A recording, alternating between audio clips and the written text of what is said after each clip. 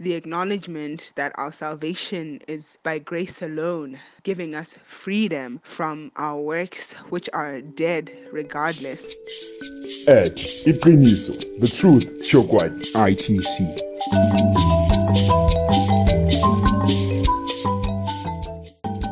We continue in the spirit of the Reformation, in the month of the Reformation. Today, Nyamutumbu express her convictions on the 5 solas, the 5 alones, the 5 onlys.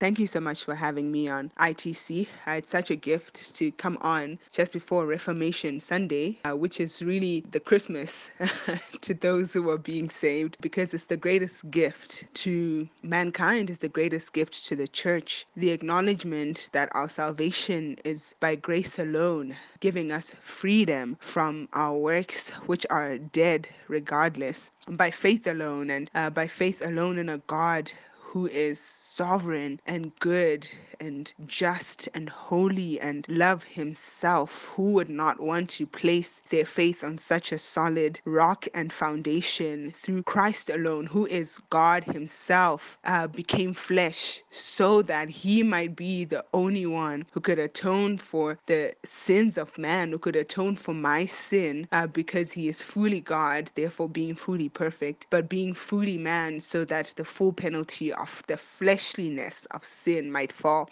upon him in his perfection that he lived. Of course, for the glory of God alone, because all life is contained for God's glory. I think every time I read from Genesis 1, the creation narrative, and I see the commission to go and fill the earth, I always feel like that statement is hanging, because ultimately it's fill the earth with God's glory. So for me to live within the light of God's glory alone means that I'm living for the sake of the true intention that human beings were made. The true intention that I was made for was for God's glory. So when I am living for soli Deo Gloria, I am living the fullness of what it means to be a human being. And of course, through the revelation that we see in scripture alone, what a beautiful gift it is to rely on this ancient book, on these ancient words where God speaks to us, where we get to know the heart and mind of Christ, the word made flesh. Who would not want to depend on such a beautiful book that reveals this Jesus who atones for this sin, that leads us to this God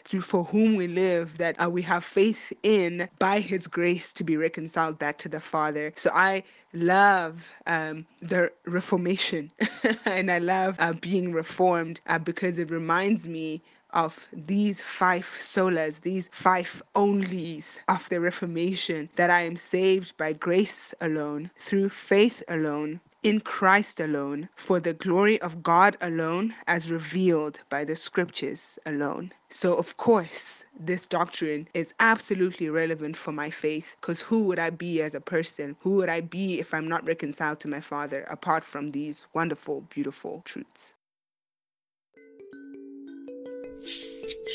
Edge, iqiniso, the truth, Chokwadi, ITC. For more about this, contact +26378 591 0836.